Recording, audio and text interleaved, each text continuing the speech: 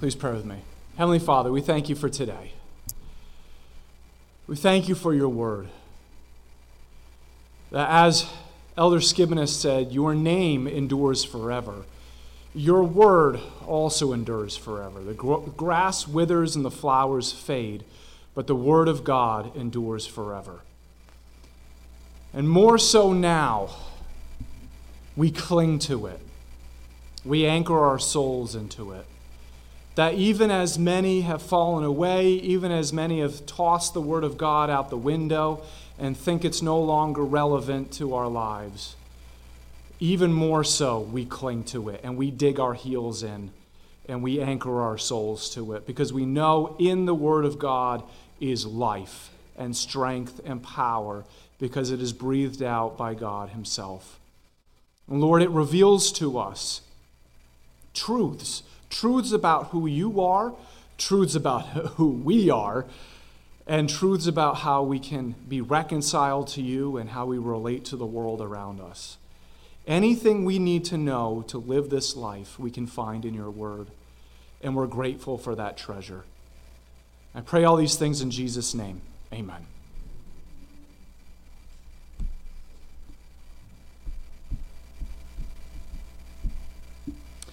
In 1999, a professor of psychology named Matthew S. McClone published a study while he was an assistant professor at Lafayette College. Anybody heard of that? Right over here, right across the bridge here in Easton, Pennsylvania. The study was entitled The Keats Heuristic, Rhyme as Reason and Aphorism Interpretation. Everybody gets that, right? It's really just a bunch of big words to describe how much a phrase that rhymes appears more true than a phrase that doesn't rhyme. For instance, in one example, McClone found that those who were part of the study determined the phrase, woes unite foes, was true in more cases than the phrase, woes unite enemies, even though they mean the exact same thing, only one rhymes. I'm assuming that the phrase, haste makes waste, was found more times to be true than use your brain and think. An apple a day keeps the doctor away was found to be truer more times than stop eating junk food. And you snooze, you lose was found to be truer than don't be a lazy bum. Instead of all those big words, the title of the study should have been Something Seems More Trustworthy if it sounds like it was written by Dr. Seuss. In an article referencing that study, the author wrote about how rhyming phrases appear more true than phrases that require us to use our brains slightly more. And I quote, "This tendency can be undone if you simply point it out to people.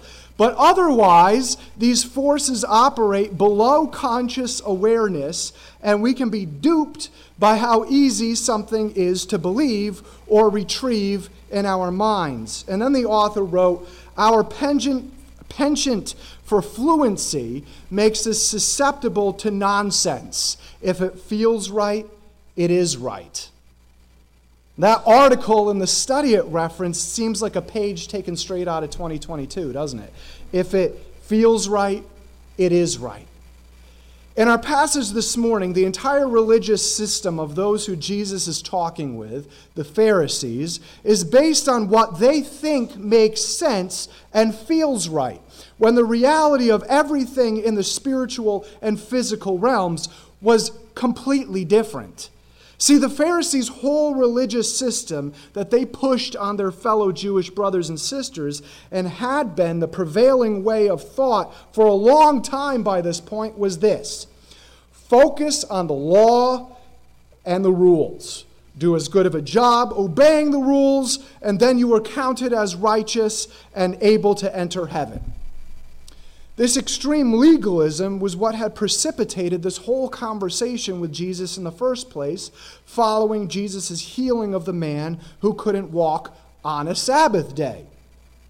Especially according to the Pharisees' extra man-made, tacked-on rules to the original Jewish law, Jesus had broken the rule that said to not exert even the teensiest amount of effort by healing this man. The Pharisees then confront and verbally attack Jesus about that, and that's what leads Jesus to break down their entire system of what one could do to be righteous enough to have eternal life. We covered the first half of that last week. First of all, Jesus established to the Pharisees that it was he, not they, who was in charge of all things religious. For it was he, not they, who was also God. We covered Jesus as the Son of God and how he relates to God the Father within the Trinity last week. In a nutshell, the Son of God is equal in essence, being, nature, and power to God the Father. The only difference is that Jesus, out of perfect love, submits himself in authority to the Father. It's God the Father who calls the shots in the universe and who holds the perfect plan, and Jesus only does what the Father reveals to him to do. In an illustration readily understood in Jesus' day, the father of a family held the complete authority in that family. The son learned the father's occupation and never tried to usurp the father's authority out of love for his father.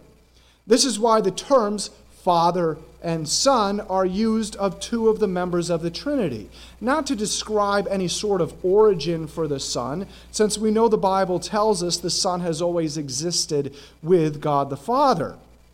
But these terms are used to describe their relationship and their positions in relation to one another within the Trinity. Jesus as God needed to be the very first truth that needed to be established in the Pharisees' minds, for everything else is based and founded upon that truth. While most of the Pharisees would still never understand and constantly be seeking to kill Jesus instead, the truth of Jesus as God needed to be established first in dismantling their entire man-made system of righteousness. Jesus as God needed to be first established because the reality of everything is that no one can ever come close to being righteous on their own, no matter how well they follow all the rules. All of us suffer from a sin problem. We can't overcome it. We can't earn our way out of it or do enough good things to make up for already breaking God's standards. And the just payment for our sinful state is death. Both deaths as described in the Bible. Physical death, which we all will still pay, and the second death, or eternal banishment from God's presence and all that he is. Our only hope is to have someone who is sinless themselves to pay that penalty as a substitute on our behalf. The only being who is sinless is God. Enter Jesus as God, being the established foundation. Instead of trying to do things ourselves to work our way into heaven, as was the foundation of the Pharisees' legalistic system, we have to start with Jesus. We have to. Cannot start with ourselves. We have to start with Jesus. And once we take Jesus' death and resurrection for our own, on our behalf, we have to completely get rid of any notion we can change anything about our sinful state ourselves. All we can do is repent of our sinful state and ask God to forgive us. The Bible promises that God will do just that and make us righteous himself, only by looking at Jesus' righteousness covering us, not any kind of personally perceived righteousness. That and only that is the only way to God. That and only that is the only way to God, and therefore his heaven. Like we talked about last week, Jesus made the point-blank statement, I am the way, the truth, and the life. No one, no matter how good their intentions are, can come to the Father except through me. There's no other way. Everyone who does this, who comes before God, admitting their sinful state, separates them from Him as most holy God, and there's nothing they can do about it. No amount of prayer said, no amount of penance done, and no number of good deeds, and repent or turn from wanting to follow their sin and take Jesus' death and resurrection for having paid for their sin, thus making Him their Savior and King, is seen as righteous in God's eyes. That's it. It has nothing to do with what we can do and everything to do with what Jesus has already done for us.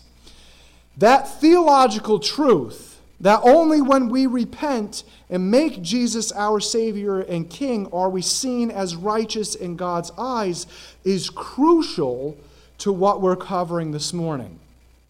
To start off this morning's passage, I first want to start off with the last verse we covered last week. So, if you brought your Bible with you today, please turn to John chapter 5. We're actually going to be starting with the last verse we ended with last week, verse 18, because this we'll be building on this verse this morning again. If you didn't bring a Bible with you, that's okay. There should be one located in the pew in front of you. Please also turn to John chapter 5, verse 18, or look this up on your Bible app on your smartphone.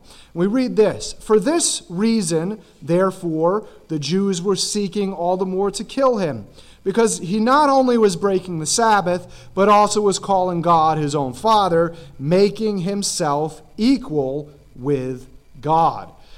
It's the belief in Jesus and all he claimed to be, and all he said was the truth to reconciliation with God, that is the basis for eternal life. The Pharisees had it all wrong, because instead of believing Jesus and therefore believing Jesus' purpose, they wanted to kill him. They wanted to get rid of him. They wanted him to shut up. So what follows is Jesus' truth-filled warning to the Pharisees if they continue in their unbelief, as well as to anyone else back in Jesus' day, and now if they continue in their unbelief. Jesus already established in verses 22 through 23 that he is the one whom God the Father has established as the one judging people when all is said and done.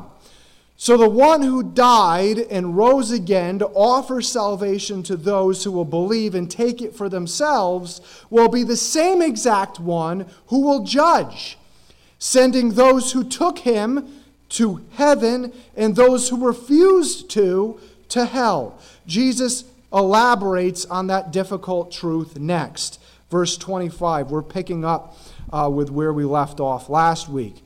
"Truly, truly, I say to you, an hour is coming, and now is, when the dead will hear the voice of the Son of God, and those who hear will live." Jesus is the source of all life. In chapter 1, verses 3 through 4, the Apostle John has already divulged this about Jesus. God created everything through him, and nothing was created except through him. The Word, or Jesus, gave life to everything that was created, and his life brought light to everyone. Jesus is the author and source of physical life, and in the case of humanity, spiritual life. For Jesus is the author of the human soul. So in this passage, we shouldn't be surprised then to see that Jesus is the source of and has the authority over both physical life and spiritual life. Verse 25 covers every aspect of this source and authority over physical and spiritual life. Like I referenced last week, the Gospel of John is the only one out of the four Gospels that recounts Jesus physically calling a dead man out of the grave he had laid in for 4 days. That's the story of Jesus raising Lazarus from the dead in John chapter 11. In that way, that's a literal and physical fulfillment of exactly what verse 25 says.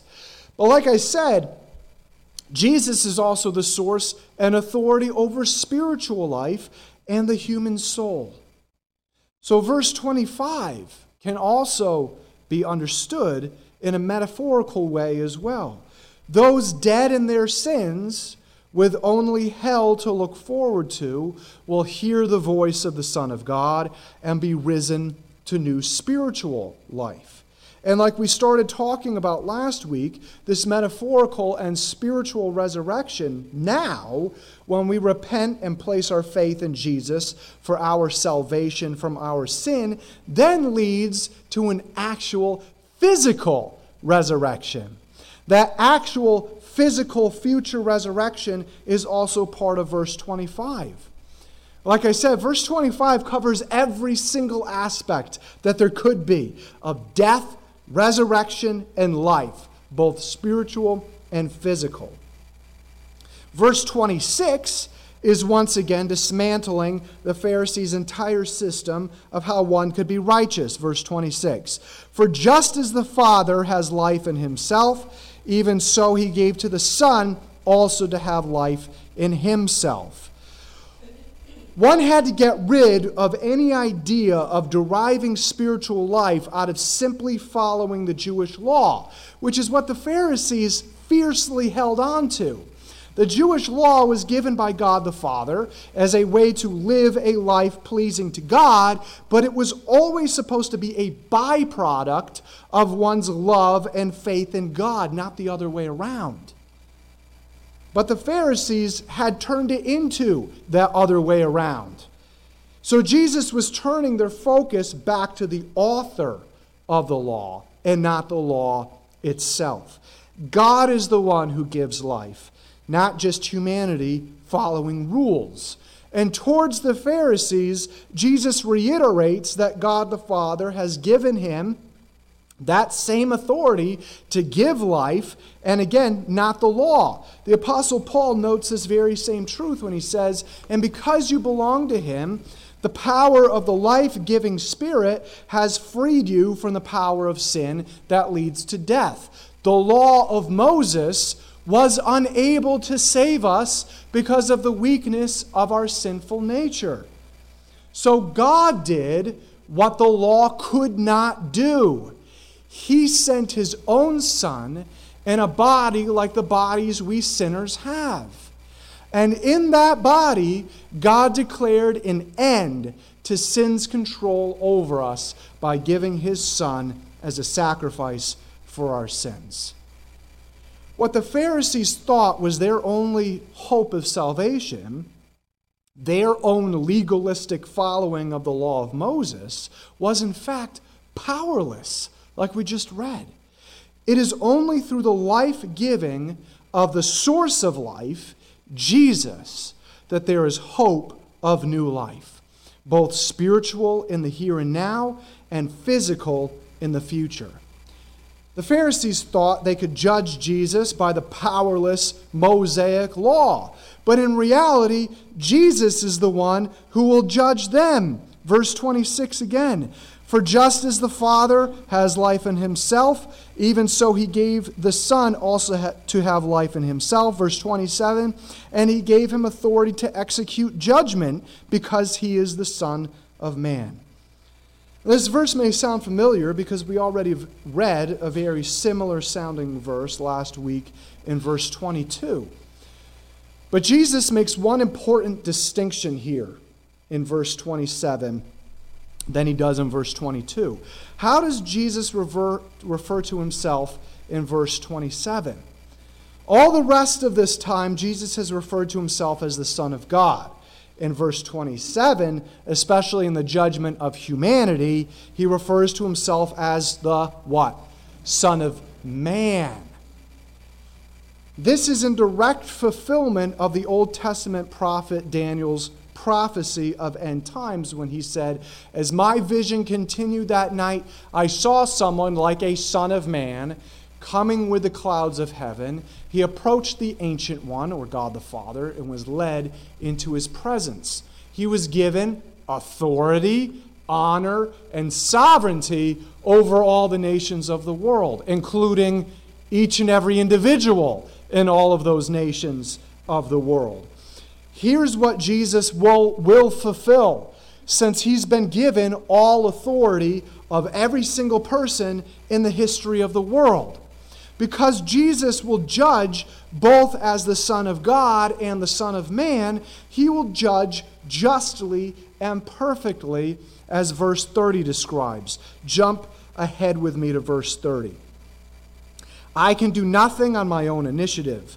As I hear, I judge, and my judgment is just, because I do not seek my own will, but the will of him who sent me. Jesus will judge perfectly according to God the Father's will, and as having been 100% man, in addition to 100% God, he will be perfectly fair to we as humans. Now, what sets up for this end times judgment? Verses 28 through 29. Do not marvel at this, for an hour is coming in which all who are in the tombs will hear his voice and will come forth. Those who did the good deeds to a resurrection of life, those who committed the evil deeds to a resurrection of judgment. As noted by one biblical scholar, these two verses are only one of the few times that John's gospel deals with end times theology. Let's deal with this first in the immediate context of this conversation Jesus is having with the Pharisees. This concept of physical resurrection of the dead at the end was nothing new to Judaism or the Pharisees. Daniel 12:2, in talking about the end times, prophesies, many of those whose bodies lie dead and buried will rise up, some to everlasting life, and some to shame and everlasting disgrace. This is the verse that Jesus is referencing here. But what very important distinction is Jesus making about Daniel's prophecy? He's saying, for an hour is coming in which all who are in the tombs will hear his voice. Well, whose voice? His voice. The one who's speaking, the Son of God and the Son of Man's voice. He will resurrect everyone who had ever lived and call them to judgment. No one will escape. This is a clear warning to any of the Pharisees who cared enough about trying to understand what Jesus was saying to them. The very one, get this, the very one they were judging for so-called breaking their man-made and tacked-on rules to the Jewish law will be the one who will judge them for breaking God's actual standards. Now, before we go any further, you might have read this and said, whoa, hold on here. I'm confused. I thought the Bible taught that it isn't by good deeds or by evil deeds we would be judged, but based on whether or not we accepted Jesus' death and resurrection for ourselves and repented, or rejected Jesus and never repented. This reference to good deeds and evil deeds is in connection to what is manifested in one's life, what is seen, what is shown, what is proven. A life continually ruled by sinfulness and never surrendering to Jesus' transformation will be marked by evil deeds. What are evil deeds? Are we just talking about murder and other obviously evil acts? No. For the root of evil is sinfulness, selfishness, and pride. And the ultimate act of sinfulness, selfishness, and pride is the rejection of Jesus as Savior and King. And as we already discussed, the Bible says that God only sees us as righteous if we accept Jesus as Savior and King. So if one just keeps rejecting surrender to Jesus, their life will ultimately be marked by evil deeds. On the flip side, if one repents and surrenders their life to Jesus as Savior and King, then God sees them as righteous. And the Holy Spirit starts transforming that life to be made more and more in line each day with how Jesus wants them to live. That life is then marked by good deeds, not in and of themselves, but because of God's work in them through the Holy Spirit. This is another aspect of that spiritual resurrection that the Holy Spirit gives us when we surrender our souls to Jesus and seek to please Him out of love for Him. This presence of a spiritual resurrection, in contrast with the absence of a spiritual resurrection, then directly connects to the physical resurrection of both. As Jesus was merely referencing and making the connection between himself and Daniel's prophecy in chapter 12, verse 2, we shouldn't rip this out of the context of the whole rest of the Bible, especially in what is revealed elsewhere in the New Testament about these judgments. As Jesus is referencing Daniel 12:2, which condenses these judgments, what Jesus is doing is also condensing what will be revealed about these future resurrections. What I mean by that is this. Jesus here in our passage this morning is condensing the timing of these resurrections into seemingly one event. But the timing of these resurrections from the rest of Scripture will actually be spaced out some. To help us better understand this concept, it's almost like I made the statement, I went to the store and came home. This is the most condensed version of that whole experience that I could possibly come up with. And it makes it seem like it was a quick succession of events, right? In the course of that experience, however, it was I left my house, drove down the street, almost got into an accident because this guy cut me off out of nowhere, finally made it to the store after waiting in traffic for a while, bought a loaf of bread, went to check out, and got stuck behind someone who insisted on paying with exact change and could not find that last penny they were sure they had, finally checked out. Walked through the parking lot, loaded up the groceries, got in my car, started to drive home, but realized I needed to get some gas, felt like I had to give up my firstborn child to pay for said gas, and then arrived home. There's a big difference between those two statements, isn't there? But at the same time, both statements are equally true. It's just the one was way more condensed than the other. And there was a lot less complaining in the first one, too. In the New Testament, there's actually a lot more that happens in terms of the timing of these resurrections. Let's start with the resurrection of the person who surrendered their life to Jesus and trusted him as Savior and King. Say that person dies today, even. While that person's body remains on earth, in whatever state it ends up being in, their soul immediately goes to be with Jesus. If you remember from last week, we referenced 1 Thessalonians 4 and talked about how there will be a time which could happen at any moment, since nothing else prophecy-wise needs to happen before, when Jesus will partially return with all the souls he's been keeping safe with him all this time, resurrect all the bodies of those who had put their faith in him before they died, reunite these souls he brought with him with these he resurrected, changed, and glorified bodies, and then take them back to be with him in heaven, to be with him forever. Who reunites these souls with resurrected, glorified, changed, and perfected bodies, and then takes them all to be with him forever. Those believers still alive will also be caught up, meet Jesus in the air, and also be given changed and glorified bodies as well. This event is known in end times theology as the rapture. Now, we will be judged according to verse 29 of this morning's passage. But how? Romans 8:1 tells us this. So now there is no condemnation for those who belong to Christ Jesus. None. So there is no judgment to condemnation or the second death or hell for the believer in Jesus. They've already been saved from that condemnation. So how will believers be judged, and for what purpose? Jesus already clued us in a little bit in verse 29 that we will be judged for our deeds.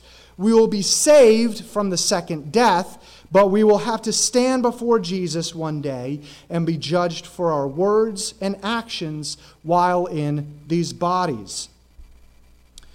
1 Corinthians 3 reveals a little bit more about this. Whether or not the actions and words that we said or did in our bodies were for God's glory or our own selfishness. For no one can lay any foundation other than the one we already have, Jesus Christ. Anyone who builds on that foundation may use a variety of materials. This is symbolic, by the way. Gold, silver, jewels, or wood, hay, or straw. But on the judgment day, fire will reveal what kind of work each builder has done. The fire will show if a person's work has any value. If the work survives, that builder will receive a reward. But if the work is burned up, the builder will suffer great loss. The builder will be saved. Remember, no condemnation, but it's like you barely escaped through a wall of flames. In addition to wanting to live to bring glory to God, this is even further motivation here. We will stand before Jesus on our judgment day, and while we don't have to worry about our eternal destination, we will either reap immeasurable reward straight from Jesus on that day, or we'll feel like we just escaped this judgment by the skin of our teeth. I don't know about you, but I would much rather look forward to reward from Jesus' hand than that feeling. Following this judgment, after the 7-year Great Tribulational period raging on earth has ended with the Battle of Armageddon, and Jesus has set up his earthly rule for 1,000 years, known as the Millennial Kingdom, Revelation tells us this about this first resurrection of believers in Jesus at the rapture. Blessed and holy are those who share in the first, keep that in mind, first resurrection. For them, the second death, or hell, holds no power, but they will be priests of God and of Christ and will reign with him 1,000 years. This first resurrection includes us believers who are raptured when Jesus comes back for us, and those who became believers after the rapture and endured the tribulational period. We're all included in this first resurrection, and thus all included in participation in Christ's future earthly millennial kingdom. Following that, since the Bible promises that we will always be with Jesus in this entire time, since he raptured us, we've been with him, we will enjoy the new heavens and the new earth with God for all of eternity. If you have repented of your sinful state and you've put your faith and trust in Jesus' death and resurrection for the salvation from that, that's all that you have to look forward to. Now, what about those who never see a need to repent and never put their faith and trust in Jesus for their salvation? Well, this one's a lot simpler. If a first resurrection is referenced, then there's what? A second resurrection. As Jesus says in verse 29, these will be resurrected too, but resurrected to a resurrection of judgment of condemnation. This is the judgment of condemnation that believers escape for their faith in Jesus for their salvation. When a person who rejected Jesus and his salvation all the way up to their last breath on earth dies, their body too stays on earth just like the believer's body. But whereas a believer's soul immediately goes into God's presence, the unbeliever's soul immediately goes to a place of torment known in the New Testament as Hades. Jesus references Hades in his parable of the rich man and the poor man named Lazarus in Luke 16. In that parable, both men died. Whereas Lazarus, who loved God and looked forward to his coming deliverer, goes to the presence of God, known as paradise or Abraham's bosom, the rich man, who cared nothing about God, goes to Hades or hell, a place of unspeakable physical and emotional torment. That is where that soul continues to exist until the end of everything having to do with end times. And when all of that is over, then the sea gives up the dead who were in it, and death and Hades gave up the dead who were in them, and they were judged too, each of them according to their deeds. Again, what is manifested from a life of constant rejection of Jesus. So at the end, the souls that have been in Hades all this time will also be reunited with their resurrected bodies, but resurrected bodies for another fate. This is the second resurrection that only leads to the second death. Remember, the deeds are not the point. The deeds, whether good for the believer or evil for the unbeliever, are merely the manifestation of the measure of that life. Because really what it all comes down to is this. What it all comes down to is whether or not your name is found in what's called the Lamb's Book of Life. If you trusted Jesus for your salvation, your name is in it. If not, your name is not in it. It's very simple, and it's as simple as that. And if your name is not written in the Lamb's Book of Life, anyone whose name was not found recorded in the Book of Life was thrown into the lake of fire. The lake of fire is the ultimate final place for the resurrected bodies of those who rejected Jesus for their salvation, and the ultimate place of physical and emotional torment also for eternity. It's pretty tough stuff, isn't it? But it is the non-watered down truth. I hope we've all seen that everything is really quite simple. We as humans like to complicate everything, but everything is really quite simple. There will be two resurrections, a first resurrection and a second resurrection. And everyone who has ever existed will be a part of one of them. My question to all of you is this. Sometimes I ask multiple questions at the end of a sermon, but today I only have one question. Which resurrection will you be a part of? Which resurrection will you be a part of? The first one to eternal joy, or the second one to eternal torment? Both resurrections are based on what we do with the resurrection. The resurrection of Jesus now. When you die, it's too late. So if you have not repented and taken Jesus as your Savior and King, do so right now. If you have, let the spiritual resurrection become all of who you are as you await your physical resurrection. Let's pray. Heavenly Father, this is a very powerful passage. I mean, every passage in your word is powerful. But especially in a world where nobody wants to offend anybody, and even some go so far as to say there is no hell, this is the non-watered down, pure truth, straight from your word. Lord, I pray that if there's anybody here who's been running their entire life, or if they're watching this or listening to this online later, and they've been running their entire life, running away from you, I pray that as you have been coming after them their whole lives, they'll finally stop and turn towards you. Lord, we have no clue when these earthly lives will end. We know you do, and for those of us who have placed our faith and trust in you for our salvation, we know that you hold us in the palm of your hand.